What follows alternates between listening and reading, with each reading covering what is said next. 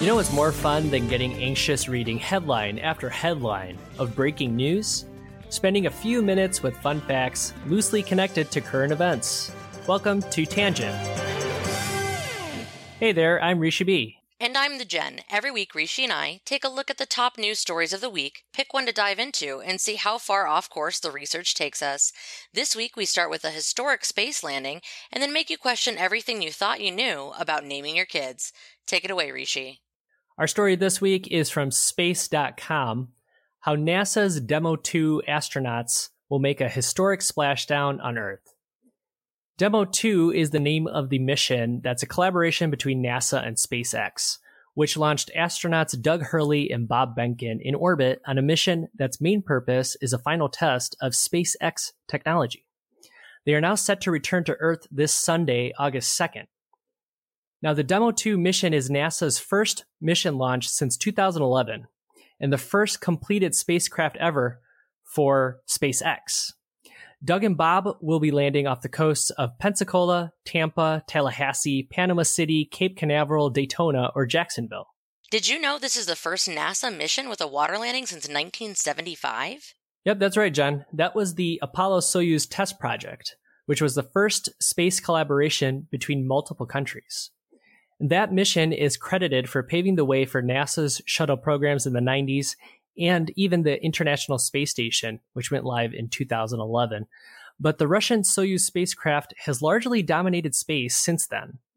And a successful SpaceX mission marks the end of that dominance of Russia in space. Because you see, Moscow up to now has been known as the, quote, space travel taxi, end quote. And that came from the 2003 explosion of NASA's Columbia shuttle, which led to a 2-year mission shutdown, which led to just a general slowing of pace on NASA's part. All the International Space Station missions around the world have been done with Russian rockets for the last decade since then.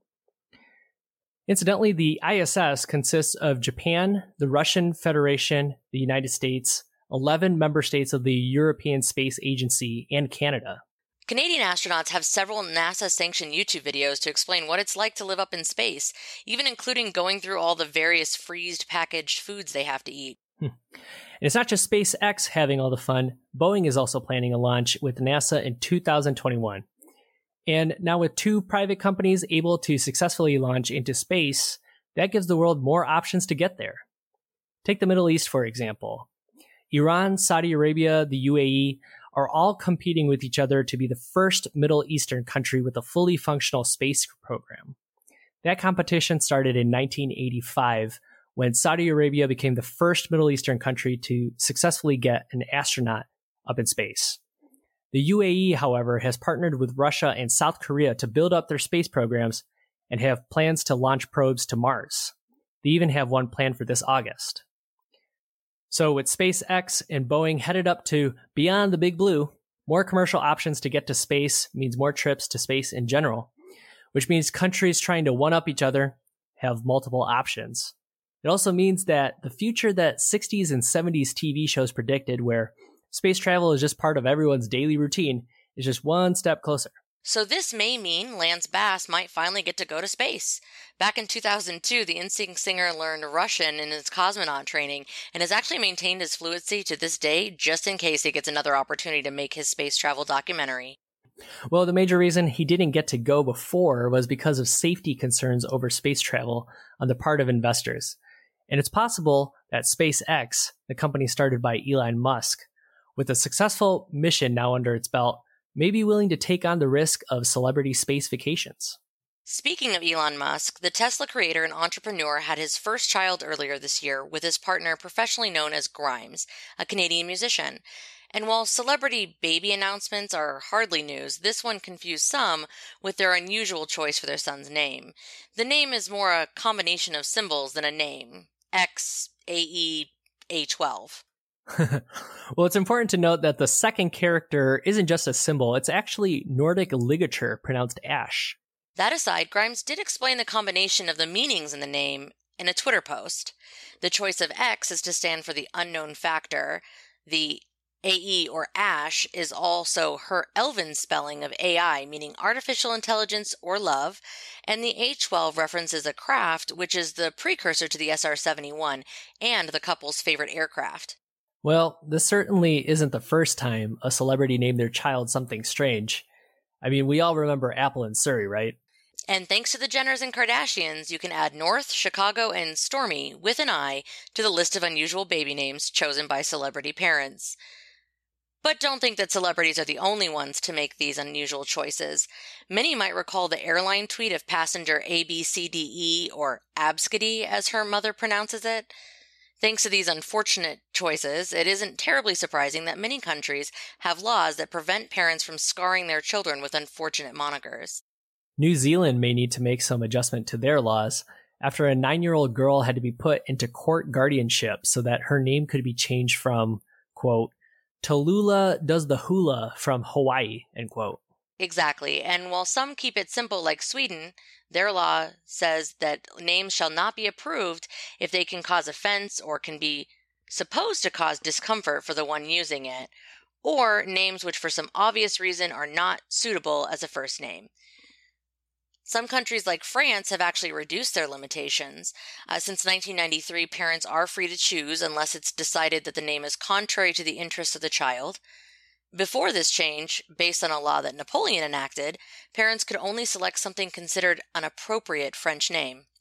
And in Imperial China, people were prevented from using the same names as the reigning emperor. Similarly, many laws are based on avoiding such confusion. For example, in Malaysia, after 2006, the National Registration Department may decline to register objectionable or undesirable names. This includes names based on titles, numbers, colors, vegetables, fruits, vulgarities, and equipment.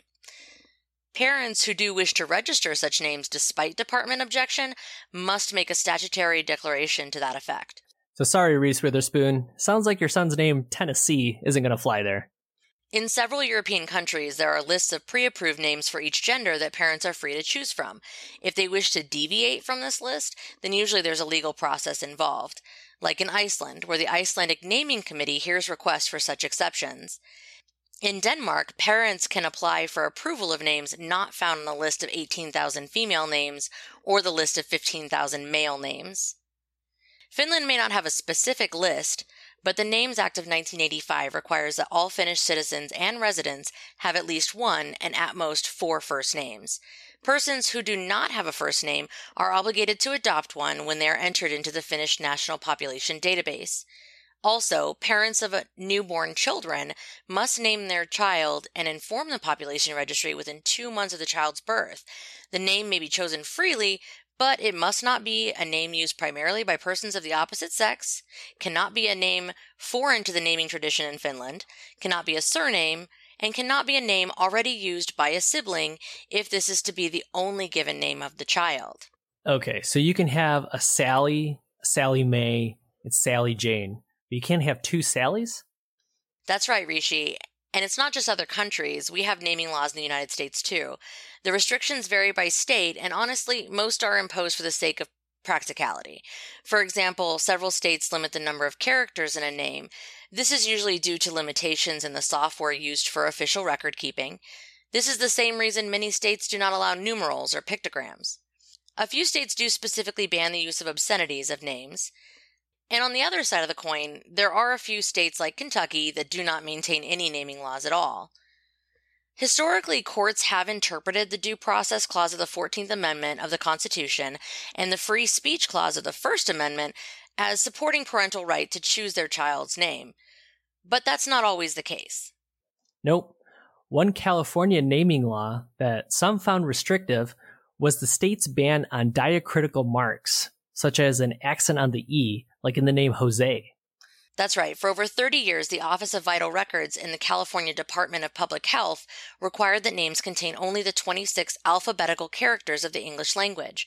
The law, however, was amended in 2017 to require the usage of diacritical marks to be properly recorded by the state registrar. Now, despite the freedom that Americans have regarding names, controversies do exist. In 2013, Tennessee Judge Luann Ballou ruled that a baby boy named Messiah must change his name to Martin, and her reasoning was, quote, "It's a title that has only been earned by one person, Jesus Christ," end quote. The decision was overturned in Chancery Court a month later, and the child retained his birth name. Ballou was fired, and a disciplinary hearing was scheduled on the basis that the name change order violated Tennessee's Code of Judicial Conduct. No laws exist banning the use of religious names, and judges are required to perform their duties without regard to religious bias. Well, there you have it. We started with the historic spacecraft water landing, somehow dove right into international and domestic naming conventions. Well, if nothing else, hopefully you'll have some fun facts to pepper in on your next Zoom date. So from the Jen, and me, Rishi B, thanks for joining us on this tangent. The NASA SpaceX astronauts are set to return Sunday, August 2nd. References and contact info at tangent.com.